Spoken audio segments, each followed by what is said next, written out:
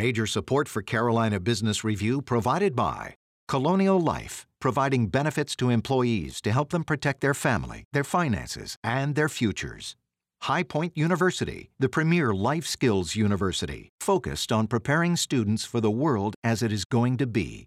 And Sonoco, a global manufacturer of consumer and industrial packaging products and provider of packaging services with more than 300 operations in 35 countries. Welcome again to the most widely watched and longest running source of Carolina business policy and public affairs. Each week we take a look across this region to find out what those issues are that are worth discussing well beyond headlines. Joining us again in just a moment on an executive profile is certainly one of the most wealthy and affluent people in South Carolina, but she is also one of the most influential when it comes to policy. Charleston resident Anita Zucker will join us, and we hope you stay with us. Gratefully acknowledging support by Martin Marietta, a leading provider of natural resource-based building materials, providing the foundation upon which our communities improve and grow. Blue Cross Blue Shield of South Carolina, an independent licensee of the Blue Cross and Blue Shield Association. Visit us at southcarolinablues.com. The Duke Endowment, a private foundation enriching communities in the Carolinas through higher education, healthcare, rural churches, and children's services.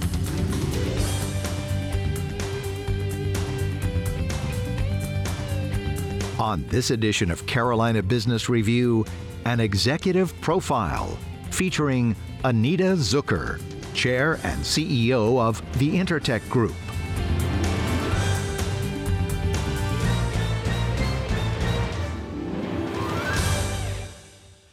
And joining us again, we are honored to have Chairman and Chief Executive Officer of the Intertech Group, Anita Zucker. Anita, welcome, Mr. Chairman. Glad to see you again. You look healthy. I hope you've been well. I have been. Thank you very much. And I'm thrilled to have my 2 vaccines. You feel a little bit better. Anita, let's start with the idea that being an educator, being around education policy and concern for education for kids and families is not something foreign to you. Obviously, you were a teacher. You've got advanced degrees in education. You've been philanthropically around education for decades now. We talk so much about lost educational attainment for this last 12 months. How do you look at it, the last 12 months for schools? I look at it as a tragedy. It is really sad how many children didn't have the opportunity, nor the opportunity for the access to good education. And many children today, sadly, don't learn well virtually. Virtual learning for them is more of the diversion of playing games. It's not learning and the way many children see it. I have grandchildren who had to have virtual education occasionally, but not for the entire year. And so they have been able to learn because they're in person. I think being with a teacher in the classroom with you, it makes a huge impact because they can see you and have direct dialogue. Okay, yes, virtually we can see each other. You and I get to look at each other and speak. But for many children, they don't do well if that person's not right there to talk to them, to maybe put a hand on their shoulder. And I mean, today with COVID, you can't even do those kinds of things. But one of the things I can tell you that my Tri-County Cradle to Career organization has been very involved with, we created a recovery committee to try to work with our the 4 school districts in our Tri-County area. And that recovery committee has been particularly engaged in broadband.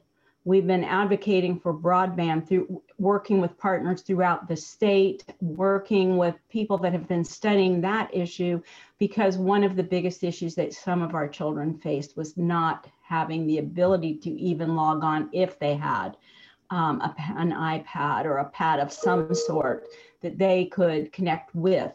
And so some parents might have to go sit in a parking lot somewhere for their child to be able to do their work because there was a hotspot. But we've been working on that. We've also been working on a variety of different things at the state level. We're advocating for innovative schools because our children are going to need to learn differently as we bring more and more children back to school. And I'm happy that many of the children in this Tri-County area chose to attend school. And I think that will help. But it's still difficult because things are so different in schools, in the classrooms. The fact that everybody has to have masks in most of our districts anyway, it's just different. And so you have to really touch the children differently to help them understand why. Well, and not diminishing any of that, but taking that to the next step, is this an opportunity then, as you talk about innovative schools, is this an opportunity to have what were charter schools, what are private schools, what are public schools? And let me ask it this way. Will the model for public education and educating kids forever be different, and will it get better? I think it will be different, okay? But maybe it will be different in an innovative way that will allow it to get better. We know we need to change the system. Okay, that's one thing we've been working on. We want to change what's happening within those systems because the systems as they are broken. They're just not working to full potential to allow a child sometimes to even gain that full potential. We have to look at it differently because we also have to look at the children who are not learning. And with Cradle to Career, we really are changing our mission and our focus to focus on changing systems to be able to allow Black and brown children to learn. And once upon a time, there were laws that would not allow them to learn. And they're the children that have fallen behind the most.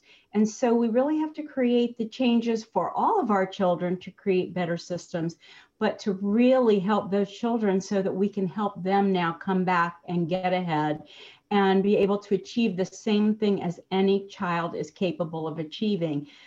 We have to have faith that they're capable, and I believe many of them are. They come from sometimes very difficult situations in life, but that's where the schools can be helpful and really create the change. And I just spoke to a principal the other day, and he really wants to create some innovative new things in his school.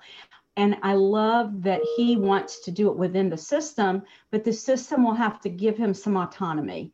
And once upon a time within the systems, we had autonomous schools in Charleston County, for example. And when they gave those 5 schools those abilities, they actually were doing incredibly great jobs. And then I don't know why, but suddenly the school board said, we're not doing that anymore. And they took it away, and literally one particular school that I can think of just went downhill big time. And I think I'm thrilled at a principal of a school that has all the issues that I'm talking about, the issues with children who have parents that work, with children that work in high school. They can't achieve the number of days that they need to attend a class to pass the class. Even if they have an A average, if they miss too many days, they'll fail.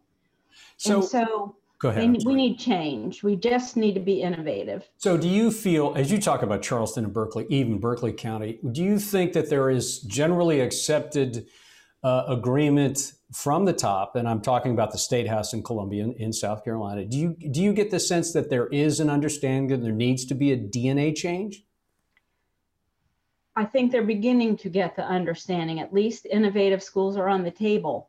Because right now, the way the law was written, that you were only allowed to have like 1 innovative school in a county. And we need more than that. We need so much more. If we keep our public school systems and not have to change to charter schools and other types of schools, it can be done not within the system, but within the system that's willing to change. Yeah. Okay, but still public school and still run by a board that it reports to and a superintendent, but with the opportunity for creativity and innovation taking place within each school based on its population. That can create amazing opportunity and amazing learning opportunities for children. And that's what I'm hoping for. I really hope we can make that happen. And we don't always have to bring in champions or quarterbacks or all of these new ways of running schools, because I think it can be done from within if we get a board who's willing to create the waivers necessary to allow for a little more freedom of how you operate the school. We also have to create a pipeline for training the leaders in our schools.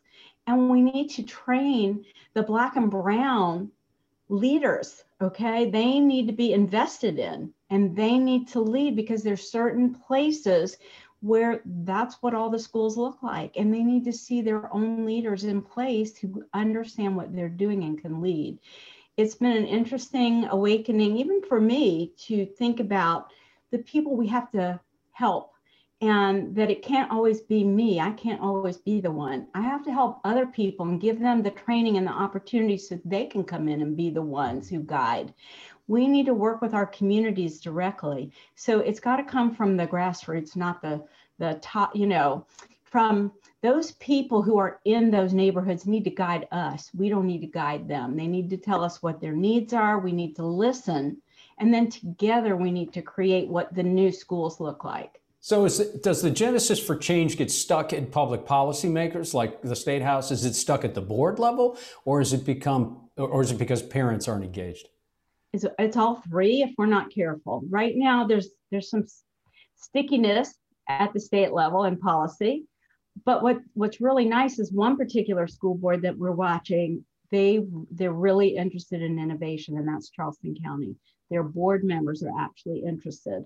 And that's been a really nice awakening to see that the school board is beginning to understand the need for change in how schools are operated. And again, it's all about the leadership you put in each school and what they are required to do, but with also some freedom of how they're required to achieve their goals.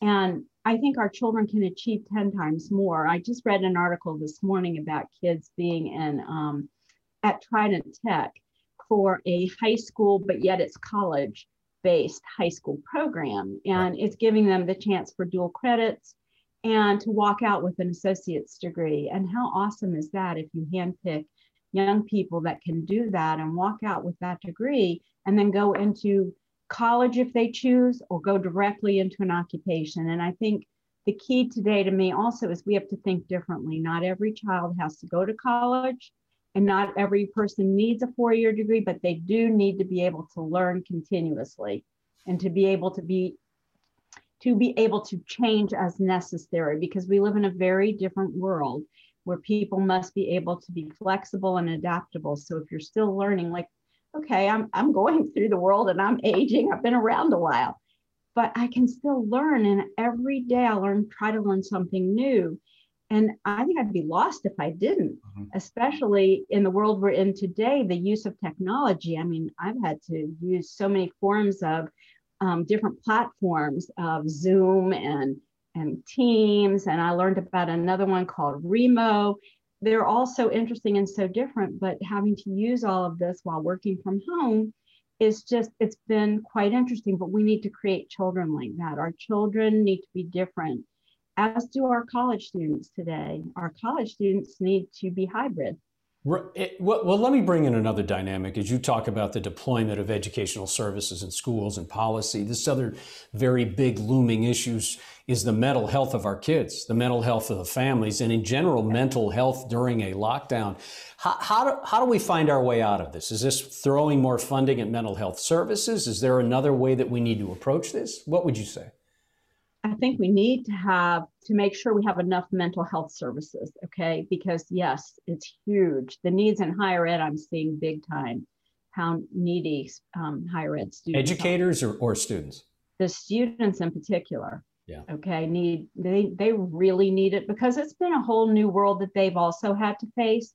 And for some, when you go away from home, but yet you have to sit in your room and you're by yourself, it's not what they expected of their college experience. And so having the ability and the capacity for mental health is great.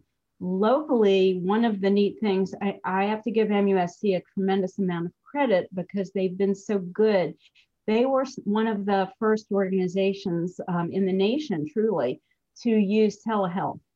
So not only are they using telehealth for us as adults to be able to call in, to have a checkup, to do what the best that you can do that way, they're using it in mental health, and they're using it in pediatrics for pediatric mental health.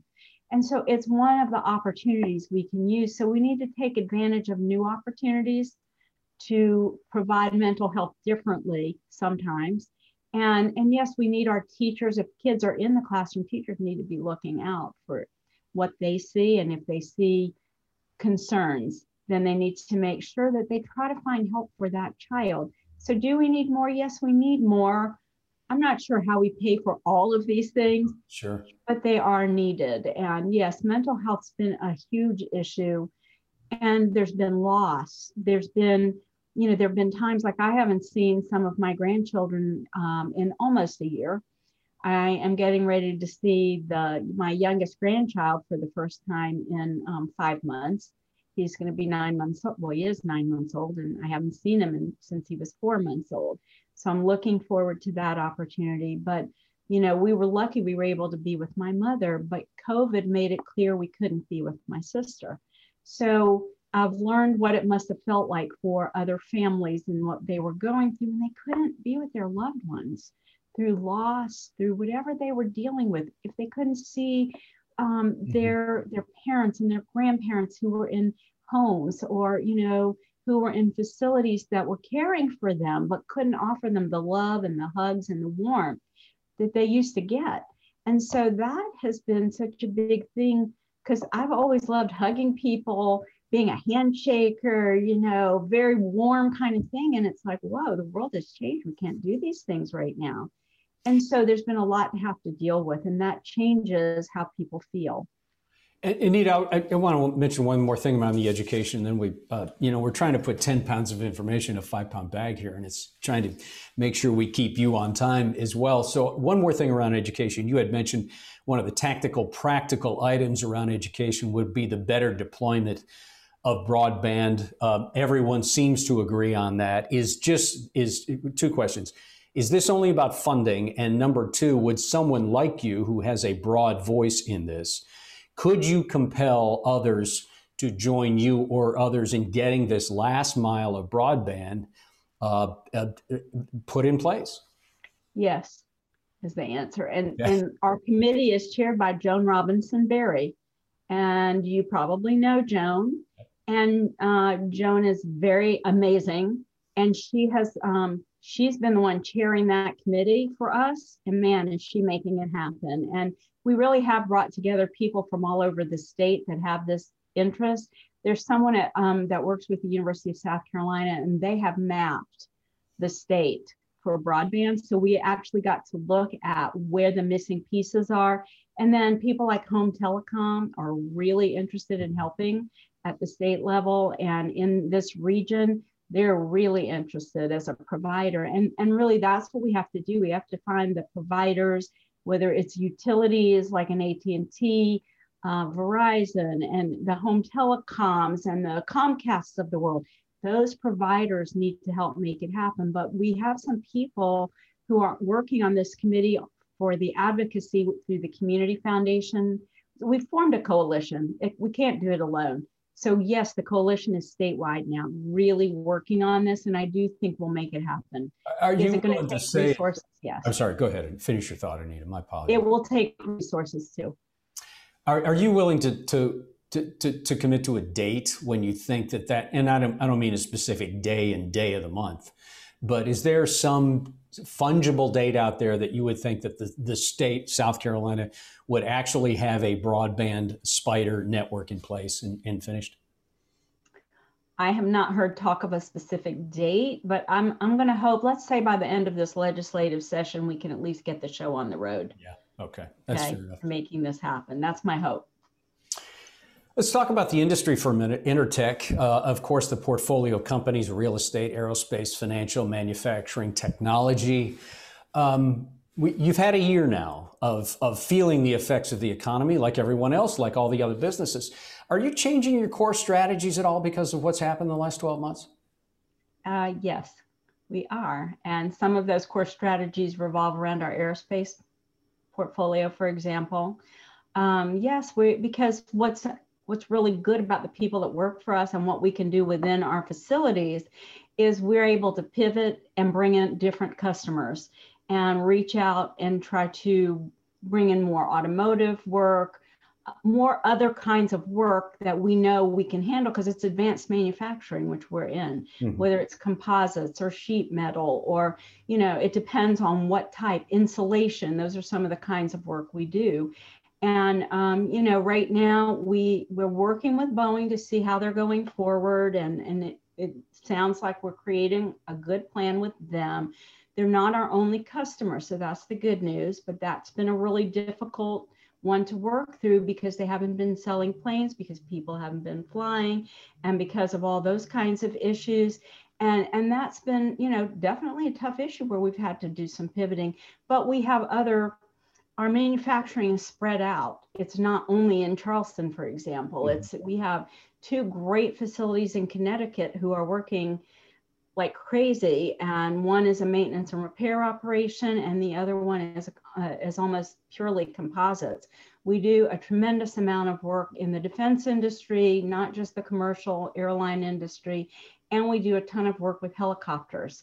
And so we're up there, we're co-located by Sikorsky, and we do have a tremendous amount of work that we're doing with them. And so that's been really great. And now they're kind of overwhelmed with work, and they're sending work down to Charleston. So, you look at everything, you figure out what you're going to do, and we've had to pivot, change. Unfortunately, we've had to have some reduction in force within that core business because you can't, if you don't have money coming in, you can't pay people. So it's sad. I hate that. That's the part that hurts me the most, whatever we've had to do.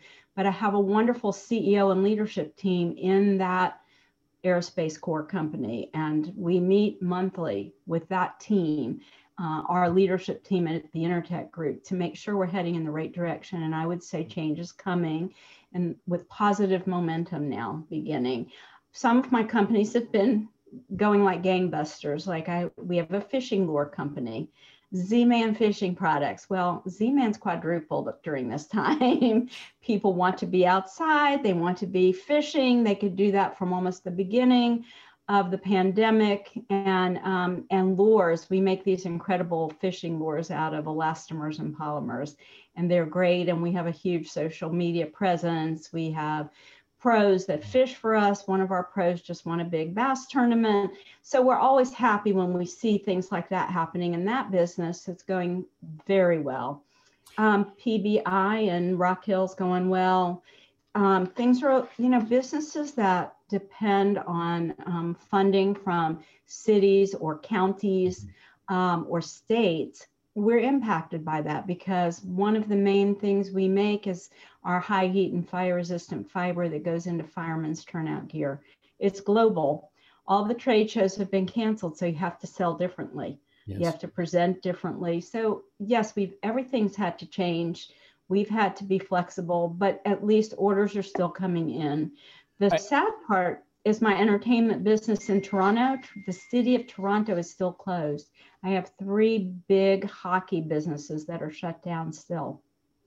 I wish we had more time to unpack this because there's so much detail that we could mine from your experience. We've got about 2 minutes left, and I do want to turn to something obviously very important to you. You lost your mother within the last year, the iconic Ms. Rose Goldberg, and I know she was more than a matriarch to the family, but I want to leverage off of something there, if you don't mind, Anita, that you said your mother was your greatest teacher, and of course both of your parents were Holocaust survivors, and as we well know, the Jews were singled out for being different. So when you take that experience that they had and that you grew up around, and when you apply it to now this dialogue around diversity and inclusion, how does your personal experience inform this renewed diversity and inclusion? And literally, we have about 2 minutes. So for me, diversity, equity, and inclusion, or diversity, equity, justice, and inclusion is so important. And when I think about, we probably have around 1,000 employees just in the state of South Carolina, not counting my other businesses. We have every kind of person that works for us, and I want us to be able to protect those people. So one of the things I'm doing right now is I've testified 3 times in the state of South Carolina, 2 House committees, and yesterday the Senate, to pass a hate crimes bill because I want us to offer protection to all people in our state. So yes, I am fighting for my parents, their memory. They were treated harshly. They were beaten. They were starved because they were Jewish, because of their religion. Okay, we have to overcome these differences and we have to find a way to speak as one people. And so I fight for that. My mom taught me about resilience. She taught me to have courage. She taught me that I had no choice but to keep going, as did Jerry Zucker.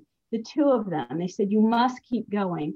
And right now, for me, the diversity, equity, and inclusion piece is very important. I got our people together, all of my leadership team from our core companies, as well as the Intertech team, and we did groundwater training so that we could begin to understand about bias. Everyone read the book Bias, and we're working on it. We have to. There's no other option. We have to continue to learn because everybody thinks they know everything, and they don't. It's shocking when you hear for every one white baby born, 2 Black babies die. So it's a fight for me. And I'm going to get hate mail for having to cut you off on this one because this is, I know, important to your heart. Heck, I don't even like to have to do it. But Anita, thank you for taking time. And I hope we can do this sooner rather than later to unpack maybe a little bit more about this, what this means. Thank you. And I also want to say, as we approach High Holy Days here, happy Passover and a great reminder for your family. But thank you for joining us. Thank you so much, Chris. It's been an honor and a pleasure. And I wish you a happy Easter as well. And we'll all get through it. That's the most important. We just have to keep going. Major funding for Carolina Business Review provided by High Point University, Martin Marietta, Colonial Life, the Duke Endowment, Sonoco, Blue Cross Blue Shield of South Carolina, and by viewers like you. Thank you.